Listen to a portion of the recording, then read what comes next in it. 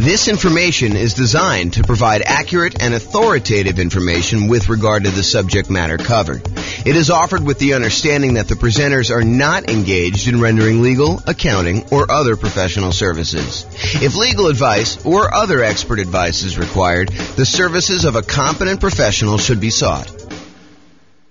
Welcome to the Portsmouth Real Estate Investing and Real Estate Financial Planning Podcast. Learn all about investing in real estate in Portsmouth, Virginia, with a combination of real estate financial planning and modeling with numbers specific to Portsmouth, plus syndicated, more generalized recordings of live and pre-recorded real estate investing classes. Not all of them specific to Portsmouth. Be sure to stay tuned after the podcast for a message from our sponsors.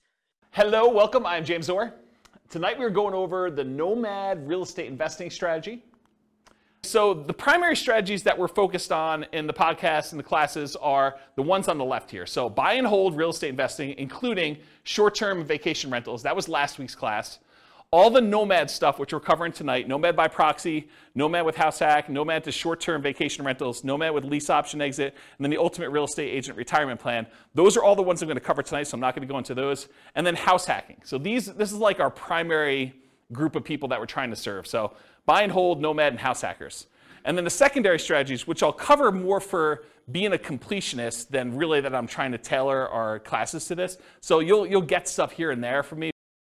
So creative financing, owner financing subject to rent-to-own, lease option, lease purchase, the ultimate strategy, quick turning and flipping properties, the BRRRR strategy, the buy, rehab, rent, refi. I always have to pause and go through the R's in order.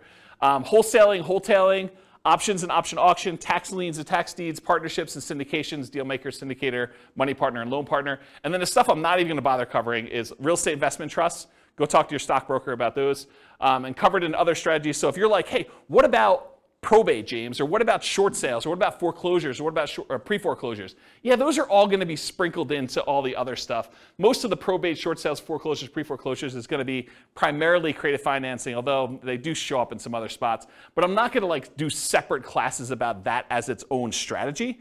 It's really sort of a subset of other strategies. That's why I'm not covering it. So I wanted to acknowledge that I'm not skipping it over. It's just sort of not big enough as its own sort of topic. Does that make sense, everybody? All right, cool. If you got questions, let me know. Interrupt. I do ask that you use the microphone, though, so we can get it on the recording.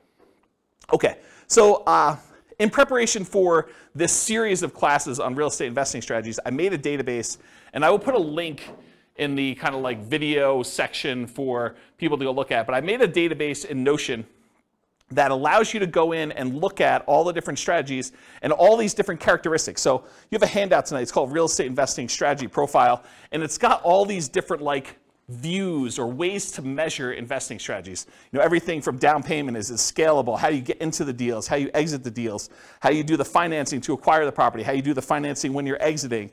All these different areas that are kind of characteristics. So I have this database that I've been working on making for all the different strategies, all the ones tonight, all the ones last week, all the ones in the future classes we're doing on the strategies. And then you'll be able to say, show me all the deals we can do that don't require any money down, or show me all the deals that I can do that are, for wealth building, or that are highly scalable, or that require little money down, or whatever it is that you want to look into. So the database is searchable and also able to be grouped and viewed in different ways. And so the reason I bring this up is if I have a particular strategy and I've grouped it one way, is it possible you'll be like, but James, what about this other really obscure sort of unusual situation where I can do that with this thing? Yeah, so there's exceptions to everything, right? You can do creative financing inside the MLS. It's not likely, right? It's really rare, but you can do it. So I've tried to categorize the strategies, but there are lots of exceptions. Sure, you could find a deal or structure a deal to make choices that are not in line with what I've defined here. But the idea is just because you don't think there's a chance that X can happen doesn't mean it won't happen. This is designed to be a starting point discussion to help you make better investing decisions on your own with additional knowledge. Of course, do your own research and make sure that you understand what's happening. Does that make sense, everybody? Okay. All right, so Nomad variations. This is what we're covering tonight. So there's the traditional Nomad model. And for those of you that have never heard the concept of Nomad before, Nomad is something I named. It's not something I invented because people have been moving into houses, moving out of houses and converting into rentals since the beginning of time. That's why we have a woolly mammoth as our logo. So, way back in the day when people were riding woolly mammoths around, they had their cave and they left their cave and they rented out the cave to the person who was coming behind them and they kind of charged them money for it. It's like that old, okay? So the traditional Nomad model is you buy a house as an owner-occupant. You move into the property. You get owner-occupant financing. There's a reason we want owner-occupant financing. It's because it has a lower interest rate usually, and you have less down payment required. So those are the two primary advantages. So you buy a property as an owner-occupant, you move in, you live there for a year. The year requirement is not something I just made up. It's not mathematically based. It is a document you sign at closing that says to the lender, I agree in exchange for getting this lower down payment and better interest rate loan that I will live in the property for a year. If your lender does not require that, you don't need to follow it. But almost every loan I've ever seen that is like a conventional type loan or FHA loan or VA loan has had this document in there. So you're not going to be able to just say, I'm only going to do a 3-month Nomad. I'm going to speed this thing up. I'm going to do 4 a year instead of 1 a year because James doesn't know what he's talking about. Nope, James does know what he's talking about. If he says a year, it's probably there in the document. So make sure you read it and you understand that if you actually don't live there for a year, you are committing loan fraud. You go to prison for that, okay? So do not commit loan fraud. If the lenders suddenly change it and they say, look, we require now that you live in the property for 2 years, I will start teaching 2-year Nomad. If they tell me 18 months, I'm going to teach you 18-month Nomad. They tell you 3 years, I'm going to teach you 3-year Nomad. Right now, they're telling me a year, so that's what I'm teaching you. You follow the obligations that the lender requires from you. You comply, okay? So you move into the property, you live there for a year. It is a requirement of the lender that you live there for a year. Once you're done with the year, you convert the property to a rental, and you buy your next property to owner-occupy. So really, if you had 2 down payments, if you had down payments for 2 20% down rentals, by doing the Nomad strategy, you could acquire 8 rentals instead. Because instead of putting 20% down, you put 5% down. And the financing is much better. If you look at this, I give you another handout. It's called loan type mortgage insurance comparison thing. And it shows you the different interest rates and down payments required for different loans, owner-occupant investors. The interest rate for the 20% down investment property as of the time of this recording was 6.625 with 2 points. The rate for 5% down paying monthly PMI is 5.5 with no points. So your interest rate is considerably better when you do owner-occupant, okay? And even though you're putting less down, and it's probably going to be a little bit higher payment, it's not as much higher as you might have thought because the interest rates are better, okay? So Nomad is, in the most simplest form, buy a house as an owner-occupant, move in, live there for a year, convert the property to a rental, buy the next property, repeat as many times as you want to achieve the number of rental properties that you want to acquire. Okay? That's the most simple version. Now, all of these are variations. Okay? I'll cover those in a second. But for Nomad, you're typically putting owner-occupant financing, 0% down. There are 2 primary 0% down loans. The USDA loan for rural properties. So those are the 2, oh, sorry, I only do one of them. So USDA and VA. VA is a loan that you can get if you're a veteran. That's another nothing down loan program. USDA, you have to do a rural property. VA, you have to be a veteran in order to get them. So those are the 2 nothing down programs. The next lowest down payment is the 3% down conventional loan. That's on your sheet. And there's 2 different flavors of that. There's the lender paid PMI version, and then there's the lender the monthly PMI version. You can do an upfront PMI payment. You could pay a one-time lump sum fee and get rid of PMI. So there's really 3 flavors of PMI.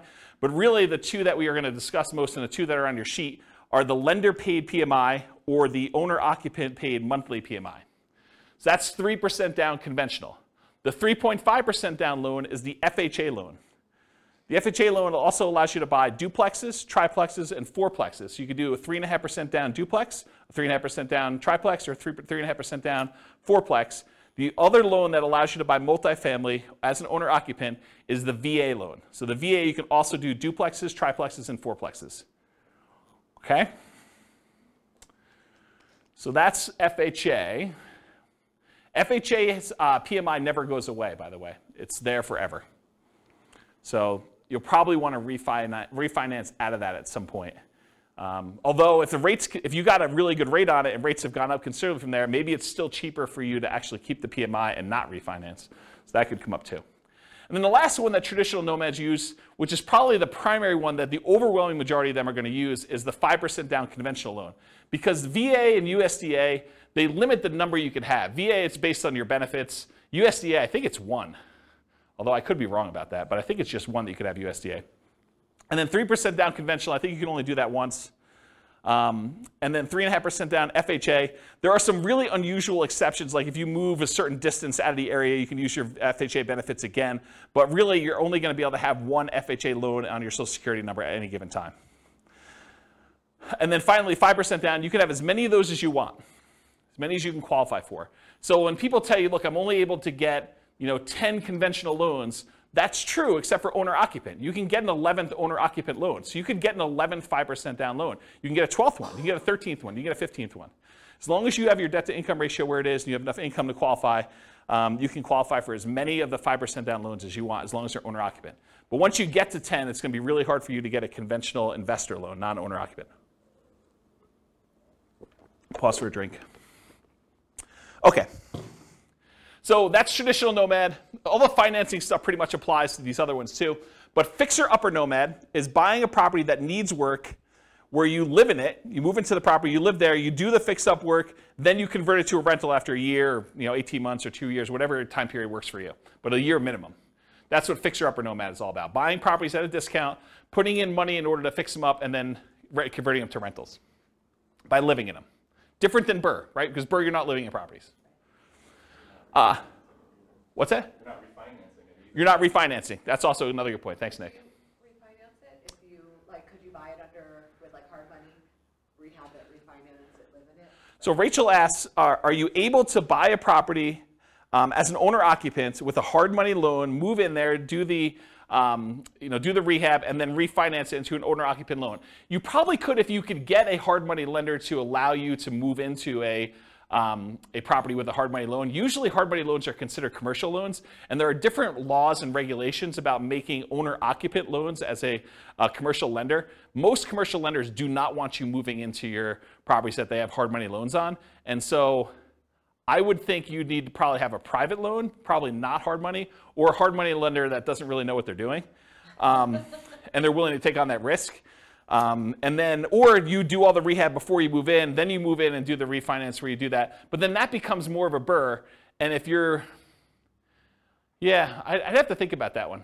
I'd like to talk to you. Yeah, I'd have to think about that one. I don't have a lot of people doing that, but I guess you could do some variation on that. I wonder how the delayed financing loan would work, because usually the BRRRR stuff is at 20% down payment or 80% loan to value. And so that's what we're targeting for our kind of like rate and term refi. When you're doing a delayed one and you have rehab money, I don't know if you could do the 5% down loan programs anymore. You might have to still do like 20% down, which kind of defeats a lot of the benefits of doing Nomad. So I don't know, I'd have to think about that one. And maybe if a lender is listening to this and you want to research that and reach out to me, my email address is at the end of the presentation. Okay, so fixer-upper Nomad, that's buying a property at a discount, living there for a year, converting it to a rental. Nomad by proxy, how many people like the idea of moving into a property every year?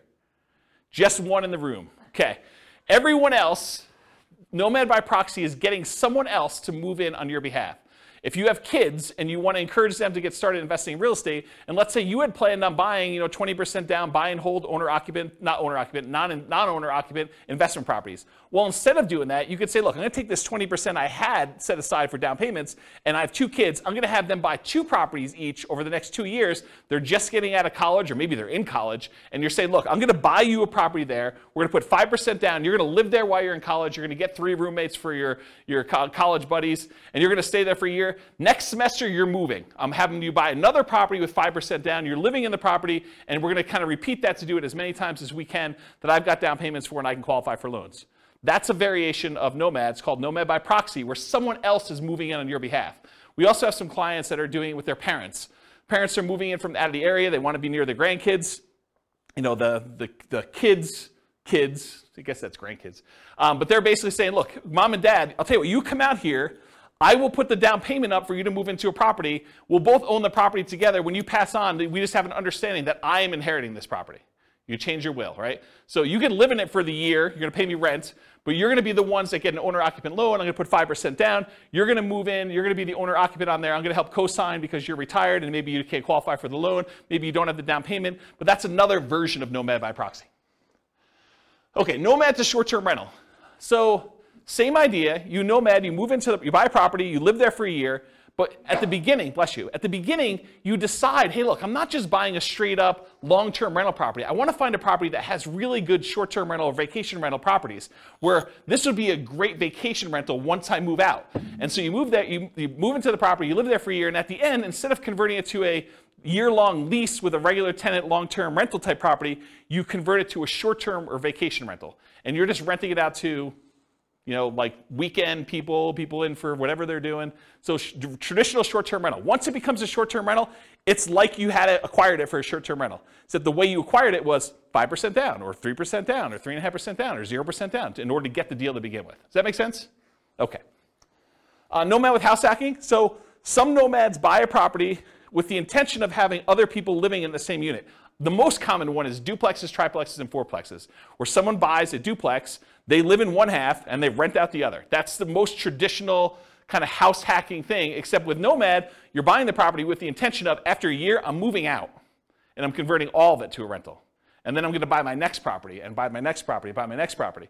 And most of the time, you're unable to do like sequentially a lot of duplexes, triplexes, fourplexes because you're limited in the loan types that allow you to do these multifamily. You can only do really one FHA. Maybe you get one, maybe your spouse gets another one. Maybe you get divorced, get remarried again, you get your next spouse to do a third one. Maybe you do something fancy like that, but for the most part, you're gonna be hard pressed to do more than 2 or 3 at most. I mean, maybe you have a VA benefits, you do your VA loan first, then you do your FHA loan, then your spouse does an FHA loan.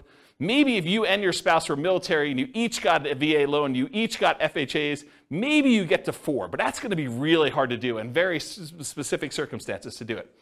Okay, so that's basically, so the house hacking idea is you buy a property, usually it's duplex, triplex, or fourplex, you get roommates for the other units, but you can also do it if you buy a single family home and you wanna rent out certain rooms. Or maybe you decide to get an RV, you live in the RV, you rent out the main house, you kind of live in the backyard or the driveway, you can get kind of creative with this idea. Or maybe you've got like a 3-car detached garage and you rent out the spaces. That's another version of house hacking, right? It's like renting out part of the property that you're living in is the definition of house hacking. Okay, so all those different variations exist, Nomad with house hacking. The Nomad with lease option exit. So nomading, you move in, you buy the property, you move in, you live there for a year. At the end of the year, instead of converting it to a long-term, 1 year at a time lease, you say, I'm gonna go find a tenant buyer, someone who wants to purchase this property, but they need a year or 2 or 3 in order to get something in line in order to be able to qualify to buy it. Maybe it's enough down payment, or maybe it's time on their new job, or get their debt to income right, or their credit score up, or whatever. But they want to rent it from you for a year or 2 or 3 with the option to buy it from you from a year or 2 or 3 down the road. And so you buy a property, you live there for a year, then you find a tenant buyer instead of a regular tenant, and you actually lease option it to them where they give you an option fee, and then they lease it from you, and then they exercise the option at some point in the future. Or if they don't exercise the option, you get the property back, and you presumably find another tenant buyer to come in and eventually buy that property from you. One of the big benefits of doing this strategy is it can, in an ideal situation, it can eliminate the need for your second and third and fourth and fifth, so on, down payments. Because you can get an option fee from the tenant buyer that is coming in to lease option the property from you that is at least 5% that will cover your down payment on the property that you're moving into and buying. So you could, in theory at least, actually acquire the properties where you do, your option fee covers the down payment for property number 2, and then once you're in property number 2 for a year and you're gonna lease option the next one, the option fee from property number 2 could be your down payment for property number 3 that you're buying, and do this. It makes it a lot easier if you at least have the down payment, so that you can front it and then you get it back after a year or 2. But you can technically, and lenders have told me they're able to do this, you can technically use that option fee if you get it in advance as your down payment for the next property. Okay.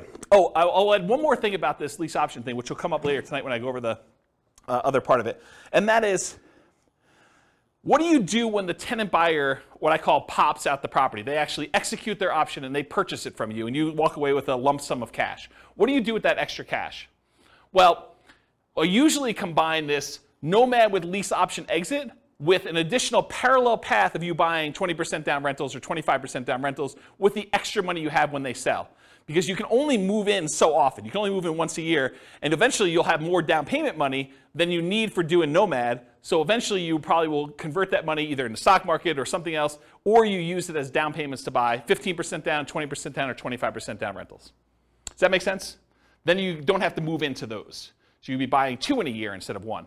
And I did a whole class, I actually wrote a book on this, but I did a whole class on this strategy. I think I called it as something like how to acquire a multi-million-dollar real estate portfolio starting with just $3,000. And the idea was the $3,000 covered you to buy a single property to start with, and then you used option fees in order to acquire the next ones doing lease option exits on all of them. And I gave away the book for Christmas one year. Do you guys remember what year that was? 2017, 2018? It was a long time ago, right? Before the bad times. Before the bad times. But I gave away that as a Christmas gift. And did you guys ever read it? I thought it was a pretty decent book when I wrote it. So if you could find, there's a class on that. I may have even taught it multiple times. I think I taught it multiple times. Anyway, that's the idea. So that's Nomad with lease option exit. And then the last one is, what if you were going to Nomad, but you got your real estate license? So instead of having to come up with 5% down, you come up with 5% down, but you get paid a 3% commission when you buy a property for yourself. And so really you're net out of pocket 2%. So you put 5% up, you immediately get 3% back, so you actually are able to acquire properties with less down. And so we're going to walk through the math tonight of what I'm calling the ultimate real estate agent retirement plan. You have a real estate license, and when you buy your own properties, instead of having to come up with 5%, you can actually get a rebate and get net 2%. Or maybe you buy your first property with 3% down, you get 3% back, you had nothing in the deal. Okay, so that's an example of that. Any questions on the variations? I'm going to go through a lot more detail, but I wanted to cover what they are so that you understand what they are as we go through the kind of like different perspectives. Yeah, microphone for Nick, if you would, Rachel. Thank you. Are you violating the loan by doing the short-term rental and short-term renting it before your 1 year is up? So you're saying, hey, what if I move out of the property early at 11 months and I convert it? No, you still live in it, but like just on the weekends, you rent it out. Oh, I don't think so. I think you could actually do vacation rentals in the first year on an owner-occupant loan. That's my understanding. And the example I'm using to cite that is you can buy a vacation home. You put 10% down. It's technically an owner-occupant second home type loan, but you're renting that out to vacation people in that first year. I don't think there's any laws or rules about that. And let me back up and say this. Check with your lender, because I'm not a lender. I don't know, and your lender may have different rules, or your loan, or they may have changed the rules since you listened to this recording. But go check with your lender and ask them those questions. But my understanding is that there is no problem with that. Yeah, good question. All right, any other questions on these? You guys like this? Pretty cool. It's got a cool class. No? See? Check it out. All right, so now I'm going through this kind of like real estate investing strategy profile, and I'm going to just start talking about the different characteristics of this strategy and the kind of like where it lies. So is this a real estate investing strategy or a real estate entrepreneurship strategy? And I define the difference as this. When you're investing, your primary goal is to take money and get a return on that money. So you put out money and you're expecting to get a return on it. Real estate entrepreneurship is different. You're kind of like starting a business and you expect to get paid primarily for the time you've got invested. Not necessarily the money you're putting into deals, but the work that you're putting in. And so traditionally with buy and hold, you put up 20% down or 25% down, and you want to make it as passive as possible. You're not really trying to get a return on your time. You're trying to get a return on that 20% or that 25% down. When real estate entrepreneurship, you might be going buying properties creatively, lease options or subject to or something like that, where you're primarily going out, you're doing marketing, you're talking to sellers, you're getting a seller to agree to some type of creative financing deal. Maybe you're not putting a lot of money in the deal, but you have a lot of time and effort put into it. And so that's real estate entrepreneurship, where you're trying to get a return on the time you put in primarily versus the money. So nomading, in my opinion, is investing. Is you're putting up some money and you're doing this. There's not a lot of extra work to nomading, more so than just picking out the property, acquiring the property, and moving in. So most of the time, people are typically thinking of nomad real estate investing as an investing strategy rather than real estate entrepreneurship. However, there are strategies that are more entrepreneurial. They take more effort and more work. For example, fixer-upper nomad. You're moving into your property. You're doing manual labor. Either you're managing a contractor or contractors or trades in order to come in and do stuff for you, or you're doing it yourself, or you're actually swinging a hammer and laying flooring and painting and stuff like that in order to do that. That's pretty active. That's pretty entrepreneurial, in my opinion. So these are more entrepreneurial. Fixer-upper nomad. Nomad is short-term rental. Unless you're hiring a property manager and it's really hands-off for you, that one's probably going to be more hands-on, more entrepreneurial, more active. Nomad with lease option exit, you're finding those tenant buyers. That's a lot of extra work. You're kind of managing that process of seeing them through to actually buying the property from you. That's a little bit more work. So those are a little bit more entrepreneurial in my mind. Now, remember I said at the beginning there's like exceptions. You're like, James, what about this? Yeah, it's gray, right? I mean, some of these are more than others, but it's not like black and white. This is that. This is more investing. These three ones are more entrepreneurial. Not that they are absolutely entrepreneurial and these are absolutely investing. Make sense, everybody? All right, cool. Money required. We talked a little bit about this, so I'm not going to cover it in ridiculous detail, but typically for these Nomad properties, 0% down, that's the USDA, the VA loan, it's all on your sheet, by the way, if you're kind of follow along on the top there.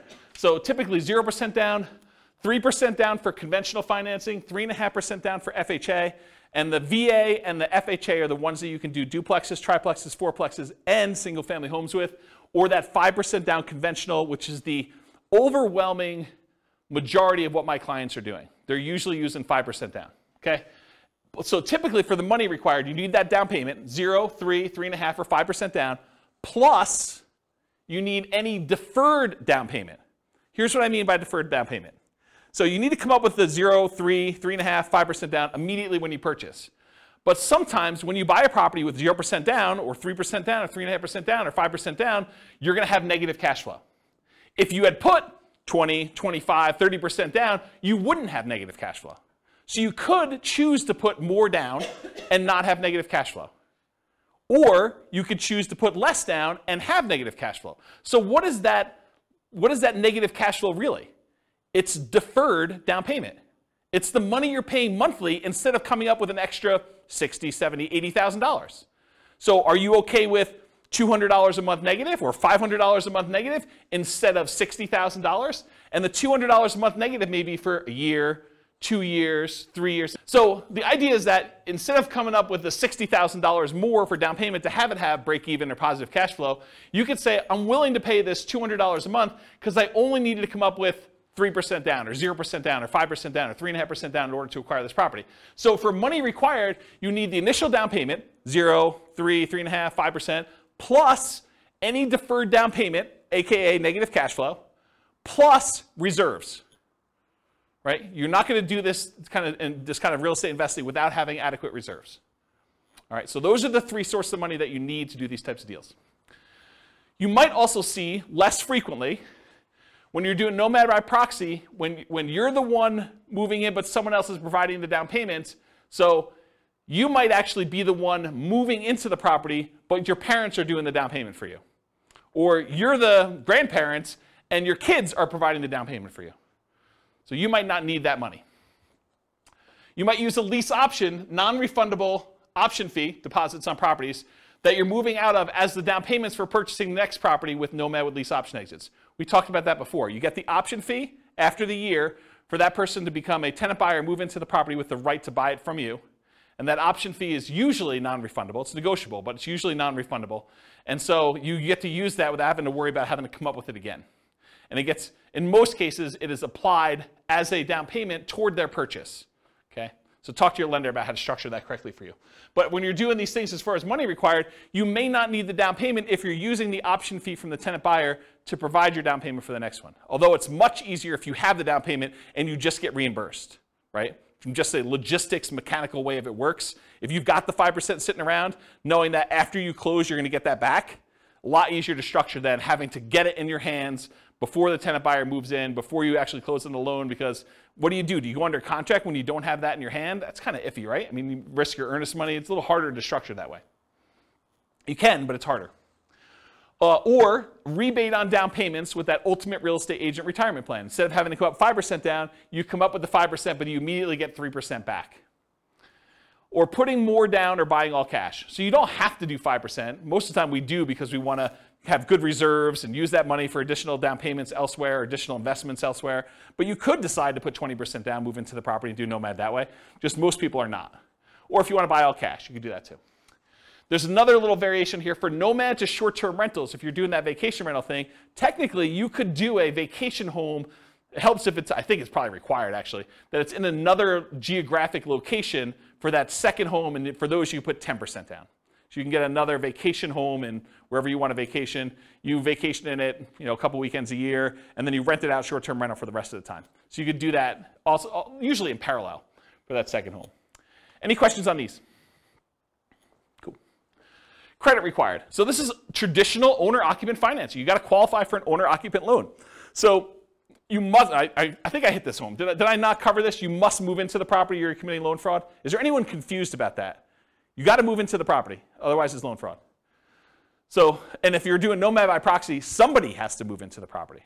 And don't think, I'm going to fix this. James doesn't know about this. No, James has looked at this for a long time. He has not found a way around it. If you think you found a way around it, you can try to reach out to me and tell me, but I'm going to tell you it's probably loan fraud, okay?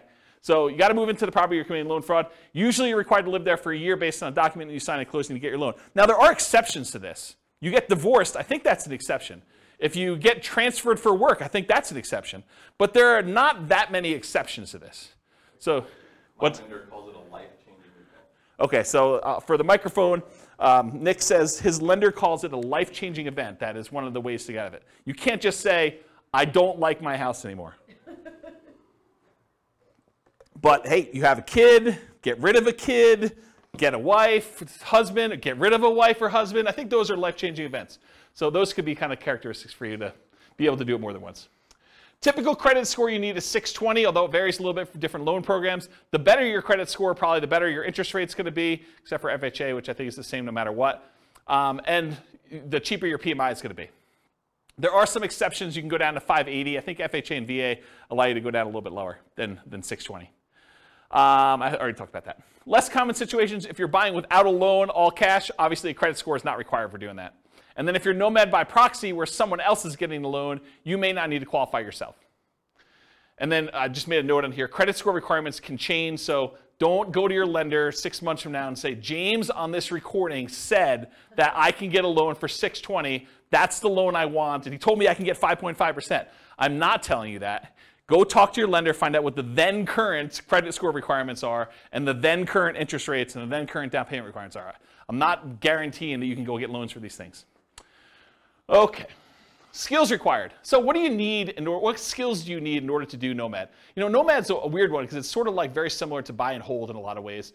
But there are other investing strategies where you need a lot more or a lot different skills in order to do this. But for nomading, the primary skills are you need to analyze deals. You need to make sure that this is going to be a good rental once you move out. You need to find cash flowing deals. You need to find a property that makes sense for you to buy. You don't want to just buy anything. And I think that's probably one of the bigger mistakes is people buy properties that they primarily, bless you, they primarily want to live in, but that may not make the best rentals. I think there's a little wiggle room there, but you don't go buy your dream house that would never make a good rental just because you can. Okay, so you need to find decent cash flowing deals. Another skill is acquisition financing, getting your owner-occupant loan, understanding how that works. That's a skill you need. And then property management. Once you convert it to a rental, you need to be able to manage the property. So property management is another skill. Now, the skills of property management can vary depending on which strategy you're doing. If you're managing them yourself, that's one strategy. If you're hiring a property manager or a company, that's a different strategy, right? You need the skills of managing a person then, or a company or a team, versus the skills of actually finding tenants, screening tenants, evaluating tenants, lease presentation, ceremony, all that stuff, and then kind of like property management, overseeing repairs and all that, and turns and those things. They're very different skill sets depending on which one you want to do. And then the third version of the skills of property management is doing short-term rentals. Doing short-term rentals is different than regular property management. It's also different than hiring and managing a property manager. So just realize that they can be different flavors of what property management means. And then additional skills may be required for variations like lease options. Right? Understanding that lease options require some additional levels of education and expertise. You need to understand what they are, how they work, paperwork, how your attorney recommends you do them, so on and so forth. Okay, stability. So this was This was a email I got probably like, I don't know, 3 months ago, 6 months ago now. And it was a guy that does the Farnham Street blog, whose name escapes me, and I probably should have looked it up because I forgot it last week too. But he basically sent out this blog post in an email, and it was about this idea of active versus passive stability. And the basic concept is something is considered passive if you do it, and then you don't have to do anything to it anymore. It's sort of like it'll take care of itself. But then there's this idea of active stability where you actually have to keep doing something to something, or it'll blow up or destroy you or kill you or whatever it is, or it'll kind of eat up, your investment or do poorly for you. And so real estate on a whole is very active, right? If you don't do anything with your property, even if it's vacant land, if you don't pay your taxes on it, they're going to come and they're going to take the property, right? They're going to do your foreclosure, they'll have a tax lien or tax deed sale, and you'll lose the property. So it's very active. But even within the active part of it, there's some variations. For example, if you go get a 30-year amortizing loan, that's more passive than getting a interest-only loan that has a balloon, right? If you don't really do anything with the loan, over 30 years, that thing will pay off, right? You're just making the payments every month, that'll pay off. Whereas with an interest-only loan with a balloon, you might make payments for 10 years, but at 10 years, you got to take an action, because there's a balloon that says the balance is due at 10 years. So if you don't do a refinance or sell the property, you're going to have a real problem. And so can you see that doing an interest-only loan with a balloon is more active than a 30-year amortizing loan that is more passive? Even though both of them are really active. You got to do stuff with them, right? So I started thinking about this idea of stability in real estate investing. So even more active than passive are fixer-upper nomads. Got to do the work, got to get in the property, got to do everything you need to do there. Nomad to short-term rental. You got to kind of manage the short-term rentals or manage a manager doing that. And then nomad with those lease option exits. That is more active than a traditional nomad and just rent it out long-term. Okay? So those are the more active versions of this. And then I have a little thing over here of just about like the difference between active and passive. You can read through that if you want to. Any other questions? Sweet. Am I going too fast? Okay, good. I'm going to take a drink though. Scalability.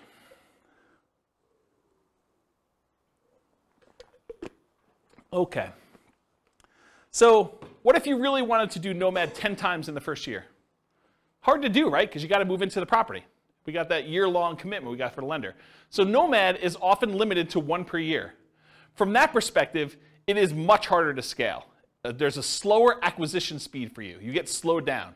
Some would argue that's good, right? You're kind of like dollar value averaging or dollar cost averaging, depending on how you look at it and what you're kind of like squinting, kind of convert it from a stock kind of term to a real estate term. But you're buying 1 unit per year, regardless of what the price is doing.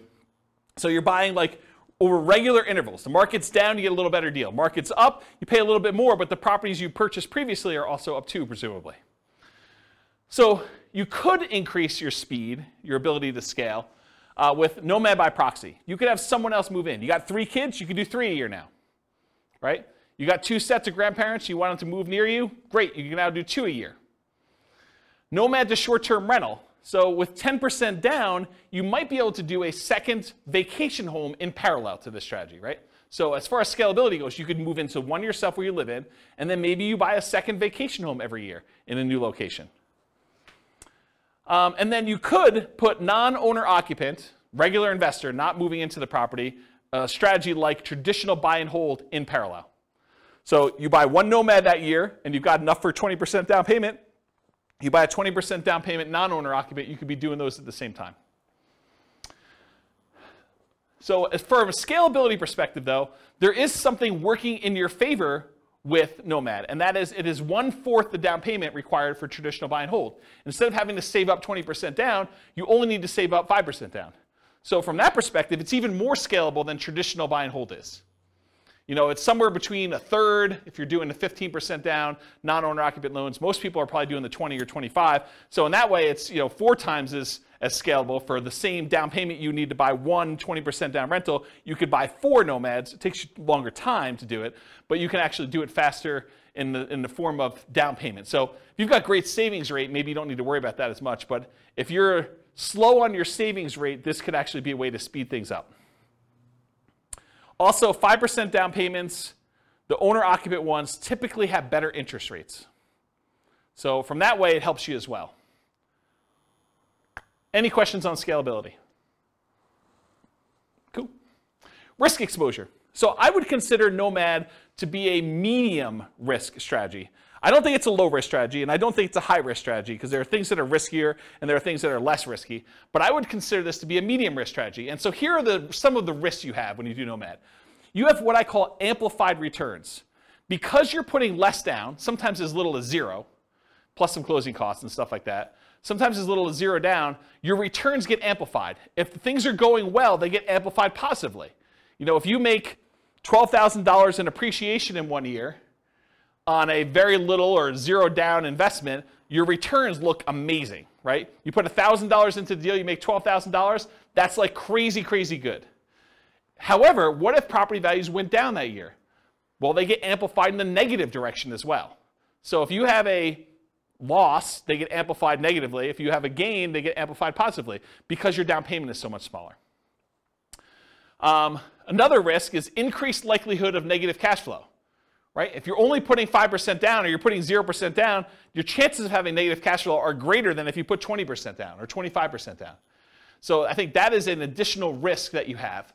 Now remember, that negative cash flow is really a deferred down payment. So you could argue that it's less risky because you don't have to put the full $60,000 out all at once. You can put out $200 a month and keep a really big buffer in reserves instead, right? So in that way, it seems a little less risky, but it is a risk that you have this probably negative cash flow.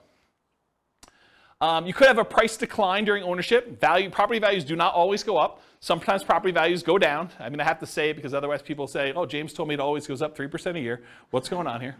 So price declines can happen during ownership, and rent declines can happen. They're not as common as well, but you can see soft rental markets. If vacancy rates are really far up there and you want to get your property rented, you might have to drop rent. Just because you got it last year doesn't mean you'll get it this year.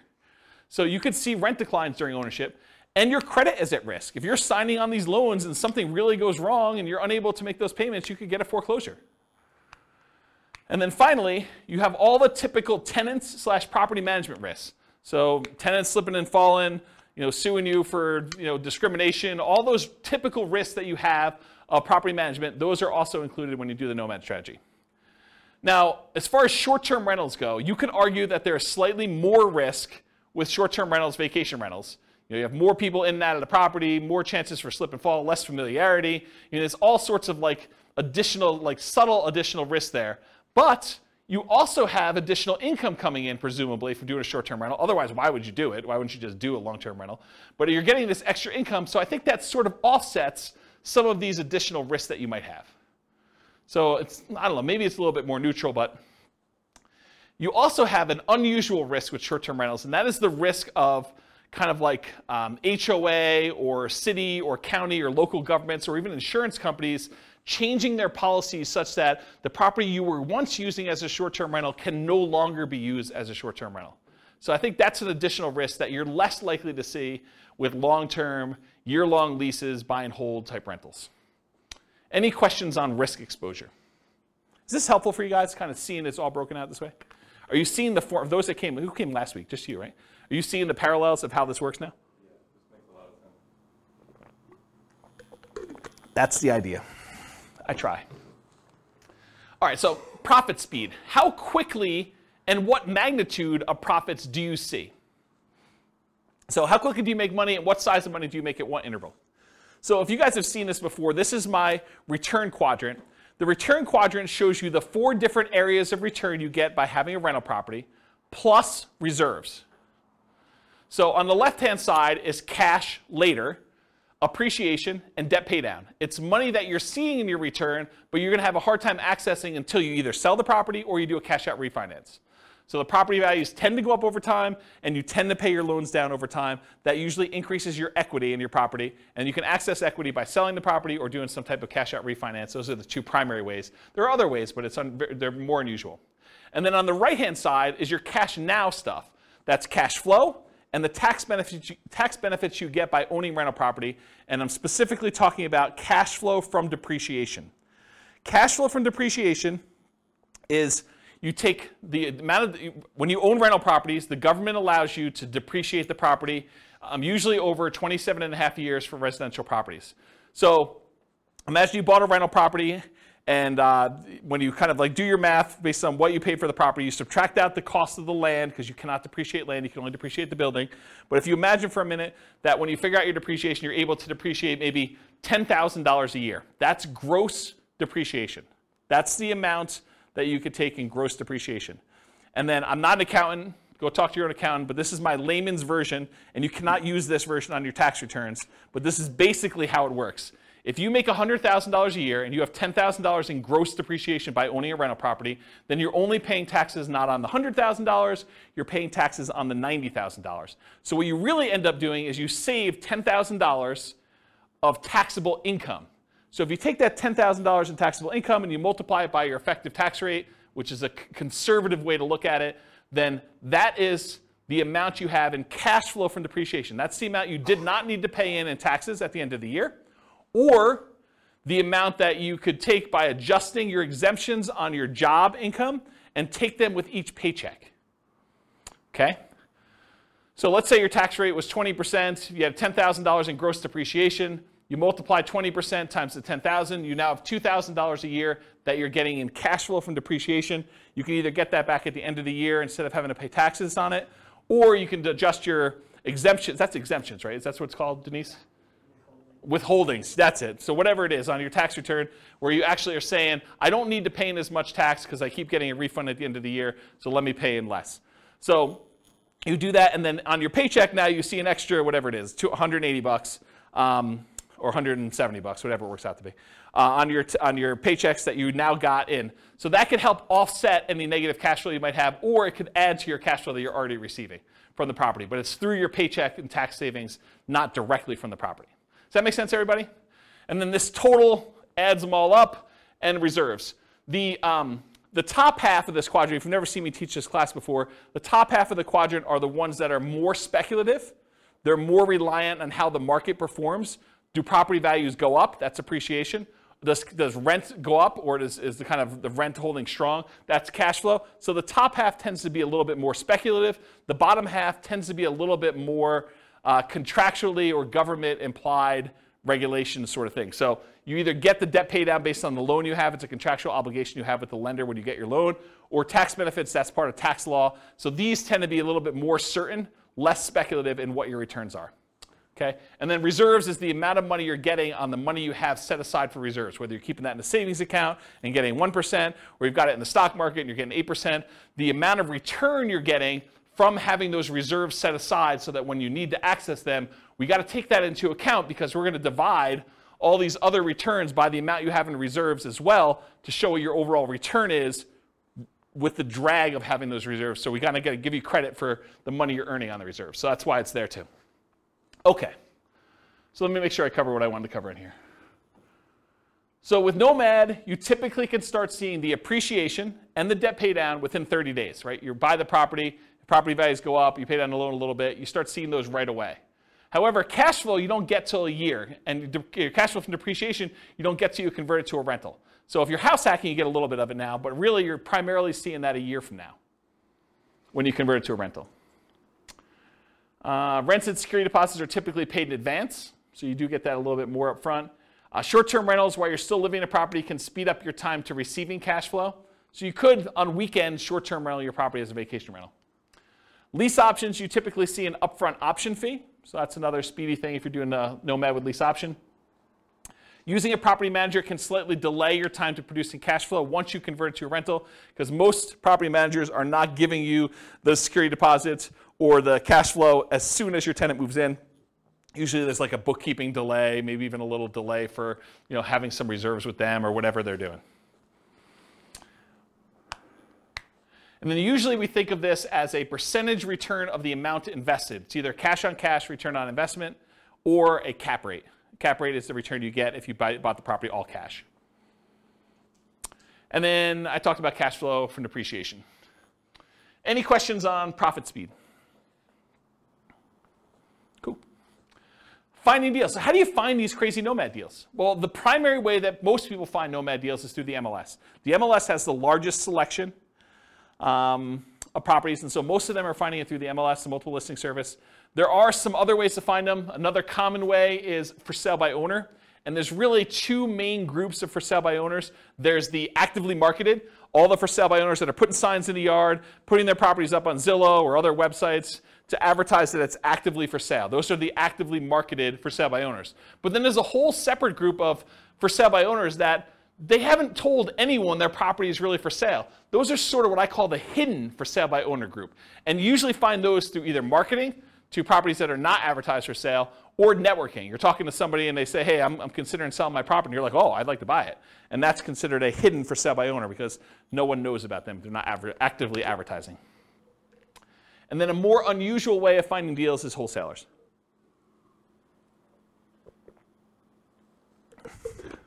Okay. Any questions on finding deals? What are you laughing at? So easy? Oh.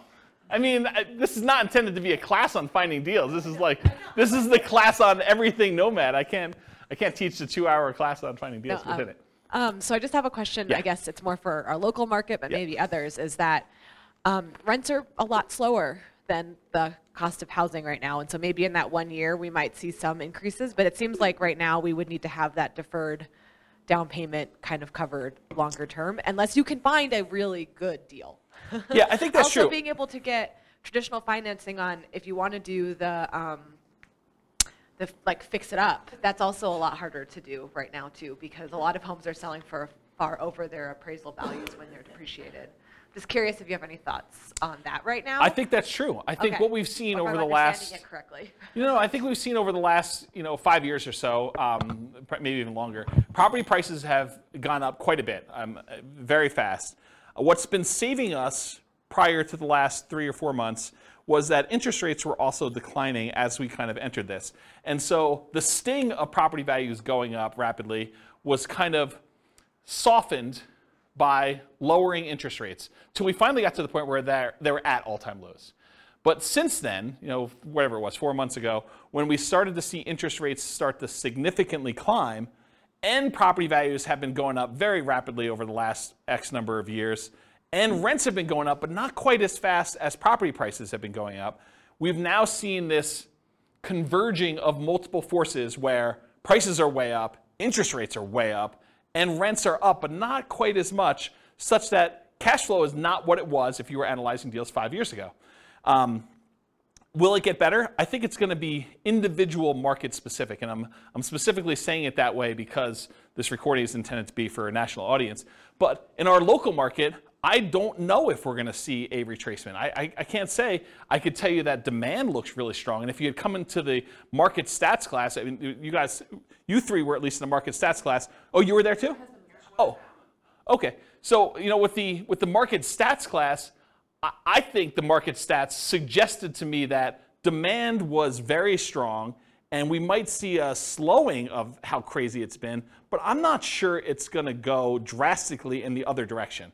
I mean, it's possible. I can't predict the future. My crystal ball is really blurry for me, but I think that we're probably going to see a slowdown, maybe a little bit retracements, but I think that's true. Now, if you think about it though, if you put 20% down and you were able to get break-even cash flow a few years ago, maybe now it's 25% because you see an increase in down payment and an improvement in interest rate in order to get to that point. Maybe it's even hard to find those, but I think there's still, even in the craziest, amazing markets, there are still exceptional deals out there. You can still find that amazing cash flow property. It's harder. They come along less frequently, and sometimes you need to act very quickly, and sometimes you're voluntarily taking on some wackiness as part of the deal, right? You're trading a problem that you can deal with, that you're willing to live with, in exchange for maybe a little bit improved cash flow or significantly improved cash flow, depending on what the deal is. So I would kind of cover it that way, but I think you're right. I think we're seeing a suppression in cash flowing properties, but even with what's great about the Nomad model in particular, and buy and hold in general, is you get to lock in economic structures at one point in time. So you acquire the property now at a certain price. You acquire an interest rate now at a certain interest rate, and if prices go up from here, you're immune to that risk, right? you benefit from increased price appreciation. You benefit from rent appreciation now. And you're not hurt by increased interest rates, at least directly. You may be hurt by the market overall by increased interest rates. But for your property that you own, you're not hurt unless you get an ARM. Don't do ARMs. Just get the fixed rate 30-year financing. But you're not really hurt by interest rates going up. And actually, when interest rates do decline, because it's a cycle. I mean, things go up and things go down. It may not go back down to all-time lows that we've seen, but you may be able to ratchet down your interest rate at some point in the future where you were locked in at, whatever it was, 6.75 if you got a non-owner occupied type loan, and now they come back down to 5%. Well, now you can improve your position 5 years from now when prices have gone up, rents have gone up, and interest rates have come down a little bit. So you get the benefit of sort of locking in these things. So in my opinion, one of the great benefits of Nomad and buy and hold in general is being able to control this asset, and then you can sort of benefit from when the market goes in your favor, but you're not hurt much by a market going against you, at least if you're holding on. If you're trying to get in and out and the market goes south and you're trying to get out of a fix and flip, that's hard, right? I mean, you could actually lose money. But if you're kind of holding a property and we have even a 5-year-long dip, okay. I mean, if your intention is to hold that for 30 years and pay it off, does it really matter? Probably not, right? So, I don't know. That's how I see it short term. Hope that answers your question. That answered? Okay, good. All right, so for analyzing deals, how do you analyze a Nomad deal? You can go download the spreadsheet, realestatefinancialplanner.com/spreadsheet. I did a whole class on all the inputs for this, but this is how you do the deal analysis. You put in all the numbers over here. And the one thing I will say about Nomad is when we analyze a Nomad deal, because you're living in the property for the first year and then you're converting it to a rental in year 2, we just assume that we're analyzing it in year 2. So year 1 becomes year 2. It's going to be off a little bit. You'll pay down a little bit more on the loan. Your appreciation will probably be a little bit better, but don't worry about it. Just kind of run the numbers as if it's all year 1. It'll be close enough, okay? Any questions on deal analysis, how to get the spreadsheet? Just go download it from the website. Okay. Market conditions. This is obvious, right? But I have to put it there because there are some strategies where it's not obvious. So it's better to do this in a market with good cash flow. It's better to do this in a market that has strong appreciation. It's better to do this in a market that has strong rent appreciation. It is challenging, more challenging, in markets with significant negative cash flow with reasonable down payments. And in some markets, I would say in most markets, I can make anything cash flow, right? You put down 100%, basically don't get a loan on a property, probably going to cash flow in the overwhelming majority of the markets unless it doesn't cover taxes and insurance on the property. Maintenance, those types of things. But for a reasonable size down payment, buy and hold 20%, 25% down, if it's going to have significant negative cash flow there, that makes it much more challenging. And if you're doing Nomad and it's going to have negative or break-even cash flow at 20 or 25% down, it's probably going to be negative if you have 5% or 3% or 3.5% or 0% down, right? I mean, that's just the math. So that's a challenging market. And then markets with no or negative appreciation and rent appreciation. If you're buying in a market where the property values are still the same as they were 10 years ago, that could potentially hurt you a little bit if you're doing it, right? Sometimes it's hard to predict, but there are some markets that people have a mass exodus where there's a decrease in population and there's less demand for the properties over time. And I think that's partially what hurts appreciation and rent appreciation. Any questions on market conditions? Sweet. Accessibility, availability. So how plentiful are these deals? In many markets, there are plentiful deals you can select from the MLS. I would consider our market to be a market where you can find Nomad properties inside the MLS. You do not need to get crazy and creative to find Nomad properties here in Northern Colorado. And I think that's true in most markets. In some markets, you're sifting and sorting for the top deals where these are markets where everything cash flows. Everything's 10% cash on cash. And now you're trying to find the best property where you're like, okay, 10% cash on cash is no longer my criteria. Now it's 20% cash on cash or whatever it is. So now you're really sifting and sorting for the best deals instead of just any deal that will work. In our marketplace, we're usually limited in the deals that we can get to work with these numbers. So it's not like you've got 95% of the MLS that you can go ahead and just anyone will do. You're already looking at that top 5% just to find ones that are going to be close enough. And then you're having to select of those. In other markets, it might be challenging to find positive cash flowing properties, especially with smaller down payments. I think I'd classify our market as that. Nick, if you're willing to say, are most of your properties that you do 5% down, are they cash flowing off the bat? Yeah, exactly. So it's really, he said no, by the way, for the recording. It's really, really hard to find positive cash flowing properties. In the majority of cases, you're going to be negative, and you're really just doing that deferred down payment. Interest rates may be a significant factor when whether properties will cash flow or not. As interest rates go up, it makes it harder and harder to cash flow. Owner-occupant rates can help over traditional buy and hold. If you're doing non-owner-occupant financing, those rates tend to be much higher. Look at the handout that's included, loan type, mortgage insurance comparisons, and it shows you the non-owner-occupant ones, the rates for those, and then the owner-occupant ones that show you kind of what the benefits are there. It's pretty significant. And then, of course, if you're doing short-term vacation rentals, make sure that you can do a vacation rental in that property, at least when you buy it. It may change over time, but at least when you buy it, try to make sure that you can do it before you purchase the property or go under contract. Okay. Using retirement accounts. So in some real estate investing strategies, you can use your retirement account, self-directed IRA, self-directed 401k in order to do investing. Since you're doing owner-occupants for Nomad, you cannot use your self-directed IRA, self-directed 401k.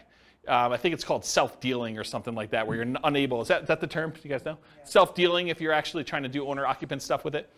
And you'd be restricted if you were trying to do stuff in your lineal ancestry sort of thing, doing it for your parents or your kids. You still cannot do self-directed IRA and deal with direct lineal bloodline sort of family relations. So you have to do it with, I don't know, somebody who is outside of that relationship. Go talk to a specialist in doing self-directed IRAs or 401ks if you want details on that. Or maybe I'll do a class on it at some point. All right, any questions on this? Sweet. Quantitative analysis. Okay, so this was the first, whatever it was. I can't even do math now. First 5/8 of the class was all about sort of like a qualitative analysis showing you like how the different characteristics of this as a real estate investing strategy are, and I kind of measured some different things to show you this is how it is. The second half, I'm really going to focus, second 3/8, I'm going to focus primarily on more of a quantitative study of like, how does this strategy compare if we're doing buy and hold? With my thinking being that as I do different strategies over different classes, over different kind of nights and stuff like that, I will kind of reference back the other ones that we did to show how those did numerically, and then how does that compare to the strategies that we've already covered. So you'll be able to see tonight at least buy and hold to Nomad, and then as I move forward, I'll look back at buy and hold and Nomad and whatever we're doing that night to kind of give you a comparison. So that was my thinking. We'll see how it goes because it's already getting overwhelming with just the buy and hold comparison, but that's my intention as of right now. So here it is. How well does Nomad perform toward achieving financial independence? That's primarily what I'm looking to measure. And as I go through these, one of the things I realized very quickly as I went through them, because I was making decisions as to, well, I'm not going to show 30 examples of this one. I could show 30 examples of this strategy versus 30 examples of this strategy.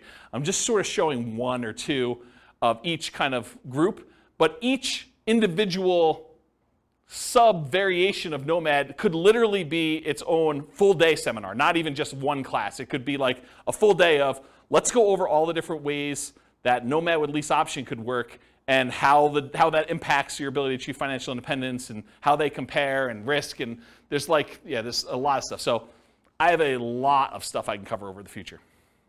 So there will probably be their own eventual full classes on each. And there probably are at least a full class or several classes on them. It is, and this is kind of like a warning to you, it's naive to generalize these results.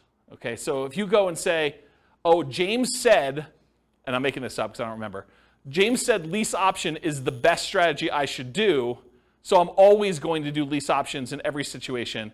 And he says Nomad by proxy is the second worst, so I should never do that one. Oh, that would be bad for you, because this was a very specific situation for a very specific group of people with very specific amount of money they've got coming in, and property prices and appreciation and their rent to price ratios. Like all those things will come into play. And I think I talk about this at the very, very end, but you can't just assume that because I told you X was the best, that X will always be the best in all situations for all people, including you. Okay? But I'm going to show you like a very specific situation and how it plays out for them.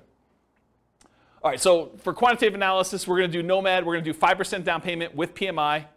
For Nomad to short-term rentals, I've done significantly higher income. I think I increased the income you're getting on rent by 25%, and then significantly higher expenses. I changed maintenance from 10% to 20%. In many cases, there's usually more work involved in that one as well. So part of the increased income that you're getting from doing short-term rentals is your labor, right? It's like you need to figure out what your dollar per hour is in addition to the extra income you're earning by the kind of characteristics of that. Then I'll do fixer upper Nomad, Nomad by proxy, Nomad with house hacking, Nomad with lease option, and the ultimate real estate agent retirement plan. All the ones we covered, I'm going to do examples of. Okay. So first, I need to tell you how I define financial independence, because I think that's important for you to know what I'm measuring. So financial independence for me in this definition and what we're doing tonight, and I think it's a good general one, but it is when your investments provide your minimum target monthly income in retirement. What some people might call lean fire or just regular fire. It's when your investments provide you enough money coming in where you can live off of those things without doing additional work. You may choose to do additional work, but you could actually stop working. It consists of three things. Thing number one, any passive income you have coming in from Social Security, pensions, or annuities. Those are your three sources of passive income. If you could think of another one, let me know. It also consists of, number two, any net cash flow after all expenses from rentals. So net expenses after vacancy, property management, maintenance, taxes, insurance, mortgage, principal, and interest. Like all of those things that get included in there has to be net cash flow after all of those. And then finally, number three, whatever yearly safe withdrawal rate you believe is correct times the amount you have invested in stocks or bonds or something else. You cannot double dip and count equity times your safe withdrawal rate. That's already being counted in your cash flow. You can't count the amount you have in your pension if you're already counting that somewhere else. This is additional money that you have invested most of the time in stocks or bonds, but it can be anything else, okay? And that's the return you get on those. So it's three things: that passive income from Social Security, pensions, and annuities, net cash flow from rentals, and then your yearly safe withdrawal rate on any invested assets, okay? Those are when the sum of all three of those, when those exceed your minimum target monthly income in retirement, you meet the definition of being financially independent. That's my definition for tonight. Any questions on that? Cool. So all of these assumptions are changeable. I will put the links to the actual scenarios. You can copy them into your own account, and you could say, oh, I'm not like this person. I make X amount more or X amount less, or my properties are this or that or whatever. All of these things, all these assumptions are changeable, but this is what the situation is. So I picked an arbitrary couple. They're married. They're both 21 years old. They recently graduated from college, and they're working in a technology department of a large healthcare business. They have a total of $10,000 saved up between the both of them. It's not each, it's combined. They earn a total of $72,000 per year combined, not each.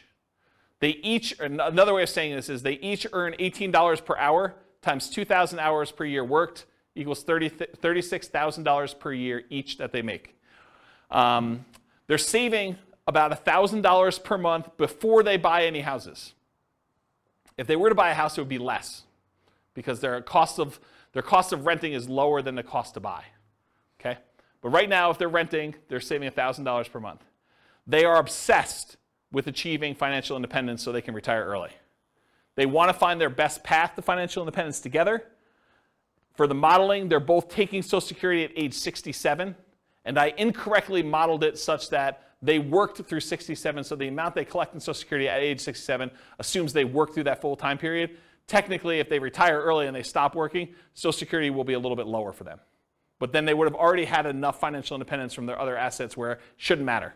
That's why I was able to justify it to myself to let it go. So Social Security estimated based on them working until age 67. So I said that. Any questions on this? Cool. So I highlighted on your loan type mortgage insurance comparison sheet the different owner-occupant loans and the interest rates. So we didn't use FHA or USDA or VA or 3% down, either of those, or the 5% down lender paid. This is why it could be an entire class or an entire day just on each one. We could look at different loan combinations, right? We could do They got a VA loan first with a duplex, then they got a FHA loan with a triplex, then they did 5% down, or maybe they did 3% down. So, I mean, it could take a day just to go through all these variations, or you guys do it on your own. What I did is I said, okay, they're doing 5% down with monthly mortgage insurance at 5.5. That's what I use for that, okay?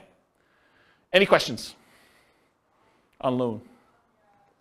Okay, these are more changeable scenario assumptions. I said, let's model this for 60 years, 720 months. I went and I looked up what their kind of like generic effective income tax rate would be for earning that $72,000 a year. 17.85% is what their effective income tax rate would be for that.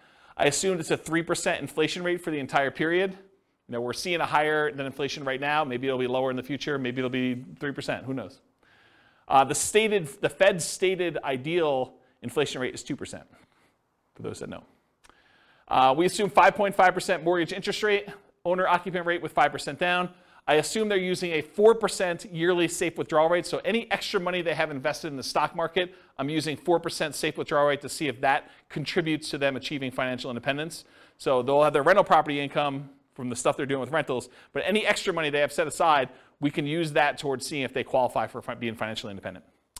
They need $5,000 minimum target monthly income in retirement in today's dollars. That does adjust up with inflation over time. So 10 years from now, it's not $5,000, it's whatever it is, $6,000 and change. I'm guessing, I don't know if that's the exact number, but it goes up over time. So the kind of like hurdle, the threshold for them to be considered financially independent is getting harder and harder the longer they wait. Another way of saying that, okay? And why did I use 5,000? They make $6,000 a month. 6 times 12 is 72, right? So why am I using 5,000 here for a minimum target? Because they're saving $1,000 a month. So this is sort of like the money that they're living on. When they're finally financially independent, they're retired, they don't have to save that $1,000 anymore. Okay, so we're saying that they only need $5,000 to be considered financially independent. And just arbitrarily, I said that 10,000 is their ideal lifestyle. So we'll see, maybe not tonight, but we'll see in other things that I do when they achieve $10,000 as an ideal target monthly income retirement as another chart. Any questions on these assumptions? Sweet, take a drink.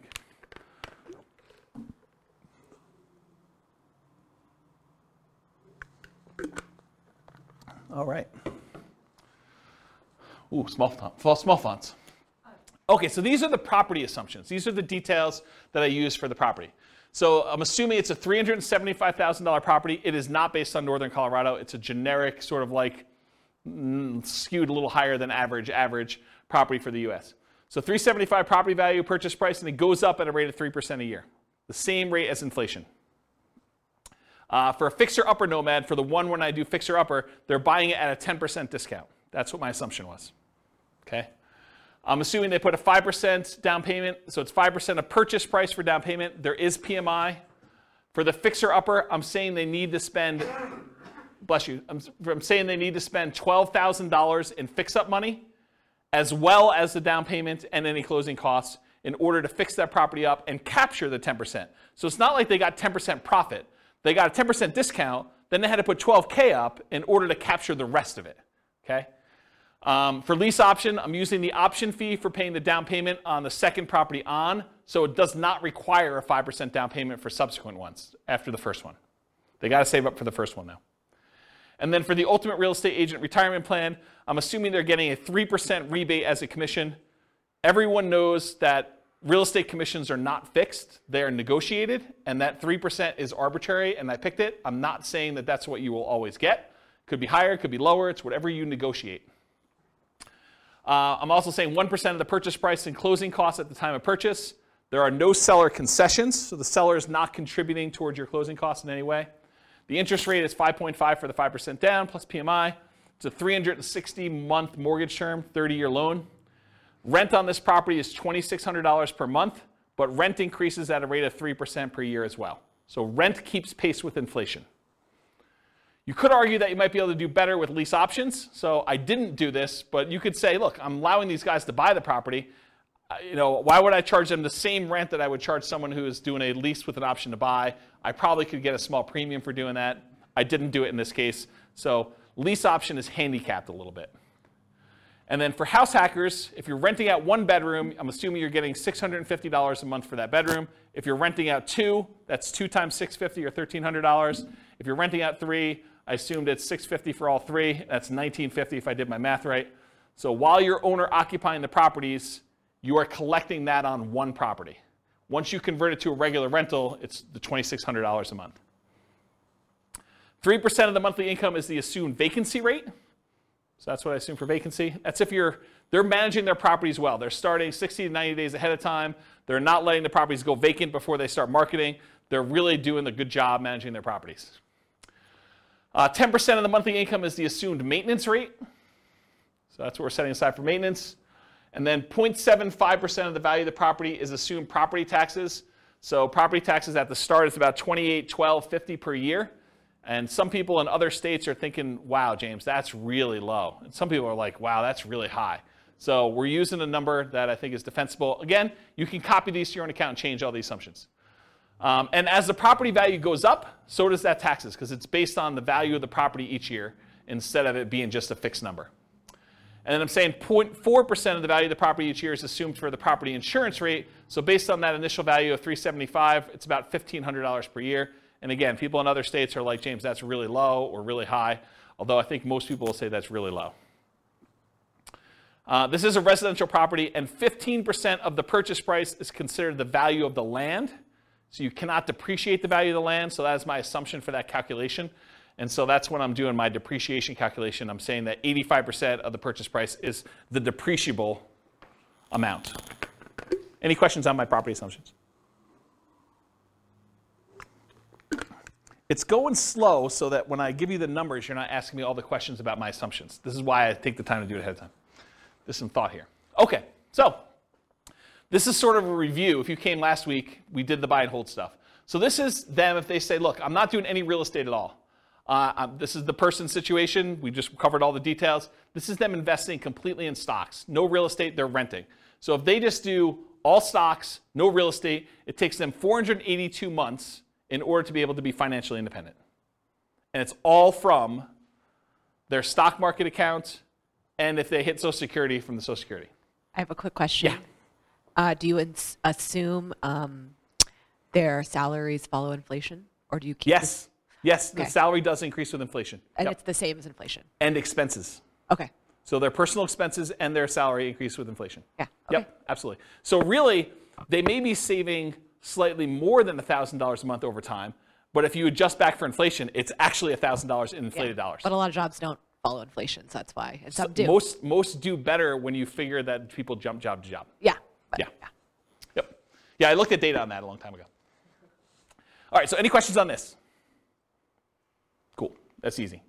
All right, so now we've added in, they're gonna buy one owner-occupant property. They're just gonna move in, and now they're gonna actually invest in stocks. Now, when they move into an owner-occupant property, they actually end up saving less, right? Because the amount that it costs them to buy a property is much higher than the amount that it costs them to rent a property.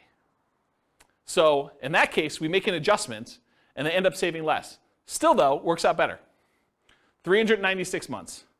And it turns out it's 396 months. I'll kind of jump ahead. I'll steal some thunder for myself. Turns out it's 396 months because that's when they pay off their property. And when you pay off your property, you no longer have to pay the principal and interest part of that payment. And so that actually gets subtracted from the $5,000 they need to earn in order to be considered financially independent. It's now $5,000 minus that principal and interest part because they don't have a housing expense. They have taxes and insurance and maintenance on the property, but they don't have a principal and interest part. And so they achieve financial independence when that property is free and clear. Does that make sense? Okay. Now, this other one is they rent, but they're buying 20% down payment rentals. That takes 370 months for them to be financially independent. So it gets a little bit better if they buy 20% down rentals. Then if they buy 25% down rentals, they're still renting themselves, they can achieve financial independence in 346 months. A little faster. What if they do 15% down rentals? Takes a little longer, 370 months. Okay? To rent or buy. Should Norm and Norma keep renting for $1,800 a month? It increases with inflation, or buy a property with almost $600 a month higher monthly cost. They go from saving about $1,000 per month when renting to about $420 per month when they buy a property to live in. So they significantly decrease their savings amount. Yeah, Nick? But like you were saying, that's a fixed cost that never changes. Yes, and it does switch over after some point. Yeah, I'm going to do a whole chart on that for the upcoming podcast. Yep, you're right though. Should they rent or buy? So when nomading, except nomading by proxy, they are moving in and therefore have this reduced savings amount. Right? So when they do nomad, they're buying a property to live in, and so they're not saving $1,000 a month anymore. Now they're saving less, like $420 a month. And as they buy more and more expensive properties, it may even get worse. Right? So will it matter? Like, is that going to really hurt them? We're going to find out. So now I've said, what if they buy their one owner occupant, then they do 20% down payment rentals? Well, that actually increases to 394 months. What if they buy one owner occupant, then they do 25% down? Same thing, 394 months. Huh, that's weird. They're the same amount for buying 20% or 25%. What if they do one owner occupant, then they buy 15% down rentals? Huh, that's also 394 months. Why are all three of those 394 months? Well, I told you. It's because that's when they pay off the house that they lived in. So they were getting close, but then once they pay off their house, everything goes off. It's like they achieve it instantly then. Make sense? So that's what I say here. Basically, all these are really, really similar. That's when they pay off their houses. Okay, let's talk about Nomad. So they're going to do 10 Nomad properties. 9 of them will be rentals. The last one they're going to live in. All 5% down. So besides short-term rentals with higher rent and more work, nomading is the fastest strategy to achieve financial independence. It comes in at 320 months. Okay? So 320 months is how long it takes when you nomad. They don't even buy their 9th and 10th property until well after they achieve financial independence, though. So fixer-upper nomad. They're buying properties at a 10% discount. So 10% discount is about $37,500. But it costs them $12,000, adjusted up for inflation. So that changes over time. The later it gets, the more expensive it is, to capture that amount. This is not counting any labor you're doing for yourself. Right? All that may be extra.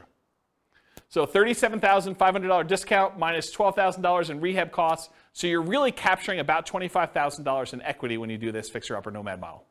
And that's just an assumption, right? Yours could be better, could be worse. Maybe you get better deals in this. Maybe you get worse deals in this. I had to put a stake in the ground. That's why this could be a whole day class by itself. They also, because they're buying it at a discount, $37,500 discount, they get almost $200 per month more in cash flow. Right? Because they're borrowing less. They're doing 5% of a 10% discount instead of 5% of the full price. So their cash flow is a little bit better when they do fixer-upper nomad. They need more money to acquire/rehab the properties, though, which actually delays when they can buy the property. Because if they were just trying to buy a property as quickly as they could save up just a 5% down payment plus closing costs, now they need 5% down payment plus $12,000 plus 1% in closing costs. It delays when they buy that first property and some subsequent properties as well. Okay? But then they're collecting better cash flow on it, which helps them qualify for future loans and kind of replenishes their money, but they still need $12,000 in rehab money for the next one too, because I assume that they're repeating it every time. So regular nomad needs about $22,500 for down payments versus this $32,250 with the rehab costs. And I just broke out the math. The 5% down payment on the discounted purchase price is $16,875. The 1% in closing costs is about $33,755 and $12,000 in rehab. That's where this $32,250 comes from. And it delays when they acquire their first property. So any questions on my assumptions? The reveal? So that takes 231 months to achieve financial independence. Before it took 320 for them doing the regular nomad. Now if you buy a property at a 10% discount and you get that extra cash flow, even though it delays you buying your first one a little bit, maybe even a couple other ones, it's actually faster, 231 months. Part of it's the extra cash flow. Any questions on fixer-upper nomad? Nomad by proxy. So they continue to rent themselves, so they're still saving that $1,000 a month, but now they have somebody nomad on their behalf. So that's interesting. We've assumed that they have more than one proxy, which is a big assumption, because if you're just thinking I've got one kid or one friend or one parent or whatever it is who's willing to do this nomad by proxy for me, then this would slow it down, because I've assumed that they could do it as quickly as they can come up with that 5% down payment, and they've got enough people to do it where they're doing that. I assume that there was no benefit or compensation to the proxy. Most of the time when you're having someone nomad by proxy, you're giving them below market rent or ownership in the deal or something else. And I did not assume that in this case, which is a big assumption. And that's why this whole thing could be its own class, right? It could be a whole full day class. They just started paying rent right away.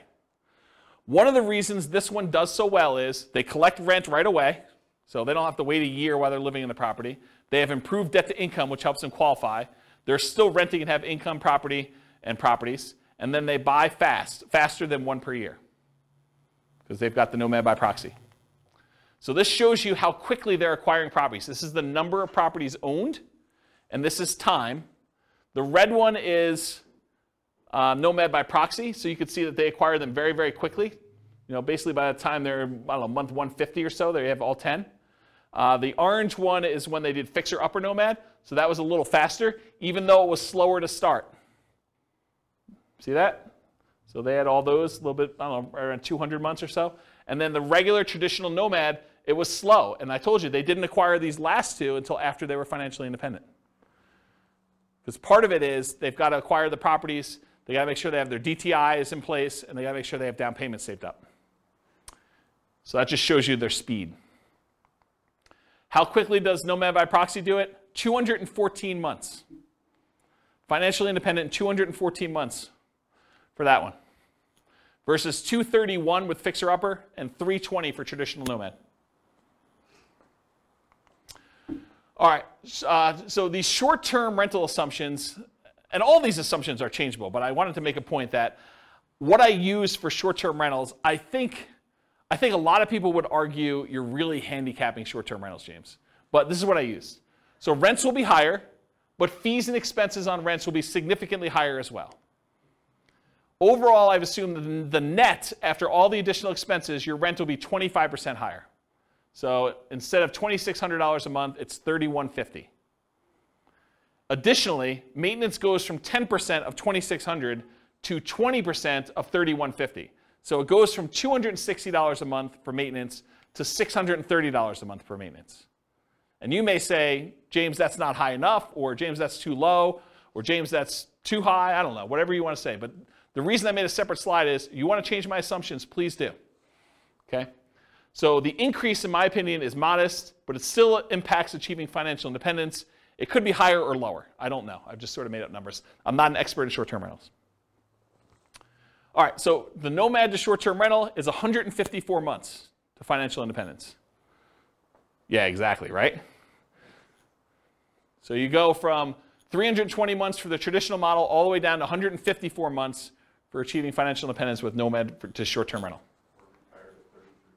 Retire at 33, is that what we figured out? Retiring at 33. Realize too that this assumes you keep doing that model after financial independence too, right? Because you're basically assuming you're continuing to get that. We could model it and say, once you achieve financial independence, let's go ahead and go to long-term rentals to make this more passive and see how that looks. Or once you get to the point where your long-term rentals would support you at 100% of your minimum target monthly income retirement, then convert it back to long-term rentals and reduce the workload. But otherwise, you're being active, right? This is more like a part entrepreneur business for that. Okay. Nomad with house hacking. So essentially the same as getting a side hustle. I want to stop and make a point about this. If you get a roommate and you're collecting $650 a month from that roommate, mathematically, it's the same as you getting a $650 a month extra job, right? You're just getting extra money coming in. It counts as a side income. So when I model it, I literally model it as an extra income. That you're getting $650 a month as an extra income source. That's how I plug it in. So I just have the income starting at month 33, which is when they buy their first property. It takes them a while to get to the point where they can afford the first property, 33 months. So I have it start at 33. And I ran 3 different scenarios, with 1 roommate, with 2 roommates, and with 3 roommates, just to see how the difference worked out. So with 1 roommate, it's an extra $650 per month. With 2, it's $1,300. With 3, it's $1,950. And then once the year is up, or once they buy their next property and they move out, then they bring these roommates with them, in theory, and they convert the last one to a regular rental getting $2,600 a month. Does that make sense, everybody? Okay. So if you get 1 house hack roommate, it's 263 months to financial independence. If you get 2 house hack roommates, it's 238 months. If you get 3 house hack roommates, it's 214 months. And in this case, once you achieve financial independence, I jettison your roommates. You no longer need them. You just keep living in the house from there on, right? Because once you get there, the income that you were getting from that doesn't count anymore anyway. So I just said, let's just get rid of it. Okay, so you have enough financial independence income sources from the rentals and any money you have in the stock market and whatever else to support your minimum target monthly income in retirement without the extra roommates in house hacking modeling. Okay, any questions on this? This is nice to see, kind of like the comparison. All right, so I just want to remind everyone what this deal is. So traditional Nomad, you buy a home as an owner-occupant, you live there for a year, then you buy a new home, you convert the previous to a rental, and you repeat the process until you reach your financial goals, as many times as you want. With Nomad with lease option exit, you buy a home as an owner-occupant, that's the same. You live there for a year, that's the same. You buy a new home, that's the same. Then you convert the previous to a lease option tenant buyer. That's different. And you replace sold properties with new properties. And you repeat the process, okay? So lease option is different than traditional Nomad because you're putting tenant buyers in there, and then any ones you sell, you take any proceeds you have, and you're at least in one of the variations, you're buying replacement properties with 20% down or 25% down. All right, so here's the challenge with this. If we run this and we don't buy replacement properties, they sell their properties to tenant buyers, and you don't really acquire a bunch of properties, right? You basically get one, and then you live there until you buy the next one, and then 3 or 4, I think it's 3 years later, you sell it off, so you go back down, and then you can buy another one, then you can do this, and it keeps repeating, and you never really get to the point where you own as many properties as you did with other traditional models, because every time you convert it to a rental, in this case a tenant buyer, rent to own, you actually are selling the properties after a period of time. So it's bad in that way. So in the past, I often taught this combined with buying 20 or 25% down payment properties instead of having to wait for all the Nomad ones, right? So this is how they compare. This is regular, what I just showed you over here. This is the same one, versus if you add buying 20% down payment rentals, you end up getting up here and you end up having properties. But there's some buying and selling going on here throughout these transactions, right? So you eventually get to that point where you do that. Yeah, well, I should do a whole new class on this. I mean, this should be a full day seminar, honestly, because it's complicated. There's a lot of stuff going on.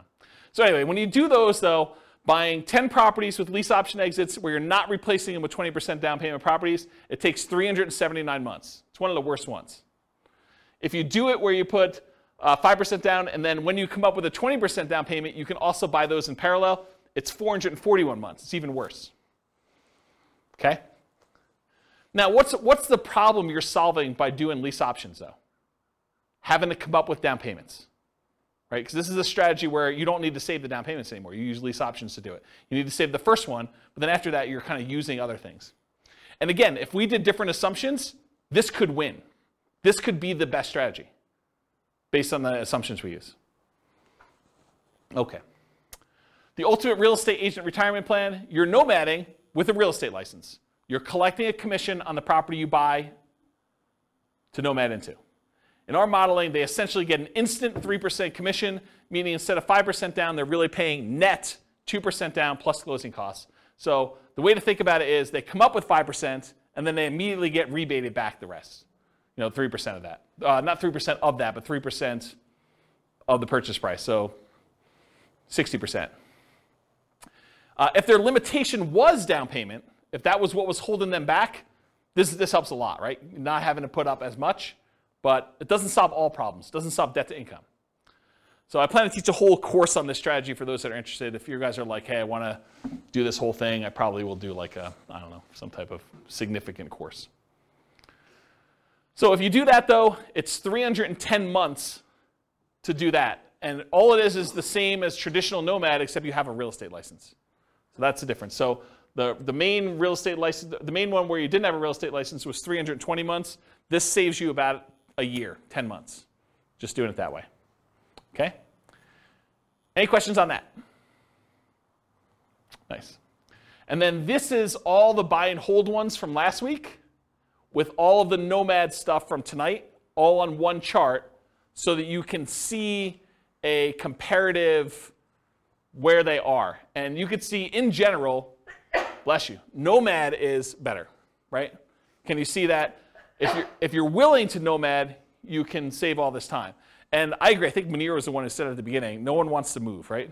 Who wants to go and move into properties? But you make a compelling enough financial argument. You're like, is moving worth 50 grand? Or is moving worth 10 years of not working? You start getting to these points where you need to make that decision for yourself. Is a really sucky weekend worth, stopping working 10 years from now? 10 years earlier than you would. And only you can make that decision, but that's how I think about it. What's the maximum number of properties they own? What's the maximum number of properties they own, or like what in those cases? I got lost with how many properties they own. It gets confusing. So in most cases, it's 10. There may be a couple that are unusual. Like I think the lease option one where I allow them to buy 20% down rentals as well, I limited the 20% down ones to 10 and also the Nomad ones to 10. So you could technically earn 20, but they don't get there. And then I think I think when I did the buy and hold one last week, I did one owner occupant and then 9 additional rentals so that they all had 10 to max. But we could go look at that. I mean, we have charts on everything you want to see. But I think it's 10 for most of them. So it's 10 moves. 10 moves for Nomad. Sorry. Oh, yes. That's what it's getting at. Is how many times do you have to move? Yes, 10 moves for Nomad. And this is another reason why we need to do a full day class, because I could show you what 5 Nomads look like. Or I could show you what 3 Nomads, then 20% down after that looks like. And those can become interesting because you decide, hey, listen, I'm only willing to do this 3 times, but then I'm willing to do 20% down after that. And now I have like an asset base and some cash flow to help me with my savings, and I'll get to there. That might speed things up enough where the 20% down now looks a lot faster because it was slower before, right? Like this could be a way to jumpstart things and combine them. Or maybe you're like, I'm willing to do short-term rentals for the first X years, but then after that I'm done. Or I'm willing to buy a certain number of properties till I have kids and then I'm done. Or I can't start nomading until my kids are out of the house and then I start nomading. So there's all sorts of variations on how to do this. And that's why there's probably multiple full-day events for doing modeling like this. Or copy them into your account and change the assumptions yourself. Because you change and we're talking about very specific characteristics of the properties. You change it to our numbers around here, they look different. You change it to numbers in Greeley, they look different. And one of the things I'm doing is if you go to realestatefinancialplanner.com/model, what I'm working toward, and it's in very late alpha, kind of where I describe it for those that are programming people. I'm actually taking 300 market data sets, what the price and rents and taxes and insurance and maintenance and all that stuff is for 300 different markets, and running them through literally 100 different scenarios.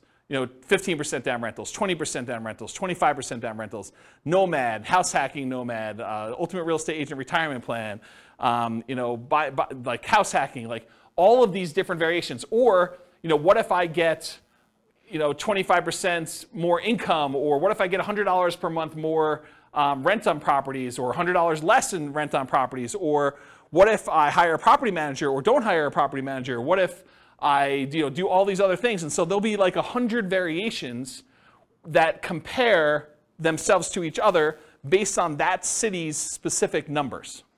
And so that's the thinking behind the podcast for each city is there'll be classes that teach the information so that you understand what's going on, but then you need to look at the, I got distracted with a phone call. You need to look at the actual numbers for that city with all the different variations you have so that you can see the specifics for that city. And then you can still copy them all into your own account to be able to go and see, well, I'm not buying those price houses, or James, you're actually a little off on my city, the number's a little higher. And if I'm off on your city, please let me know, because I can just change it and then click a button and rerun all the scenarios.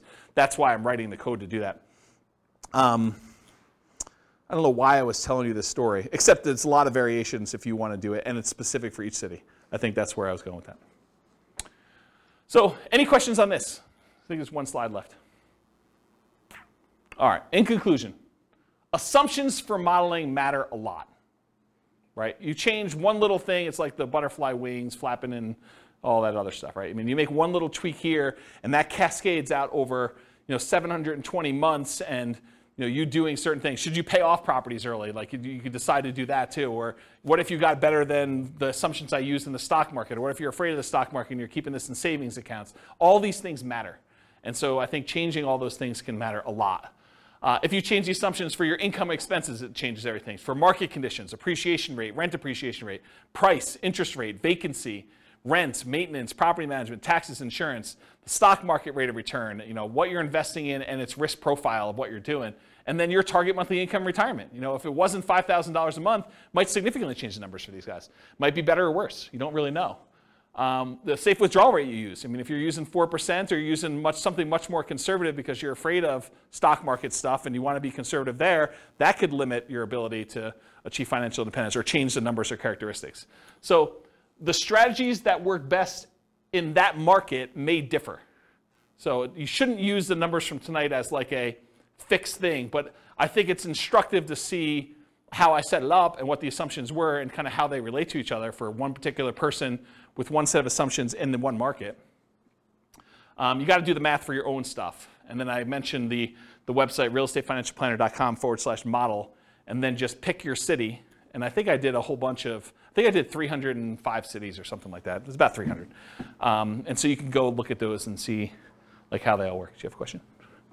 Sorry, I really like numbers. So I'm just curious in your assumptions, you don't talk about health insurance benefits? It's included in personal expenses. And personal expenses. So my question is, that can change when you have employment versus not. Does that change in your calculations, or do you keep it? It's easy to do, right? So I'm just saying, in your modeling, can you change that? Yeah, and I'm going to tell you how to do it right now, right? So we said when they achieve financial independence is when their income emits $5,000 a month. Yeah.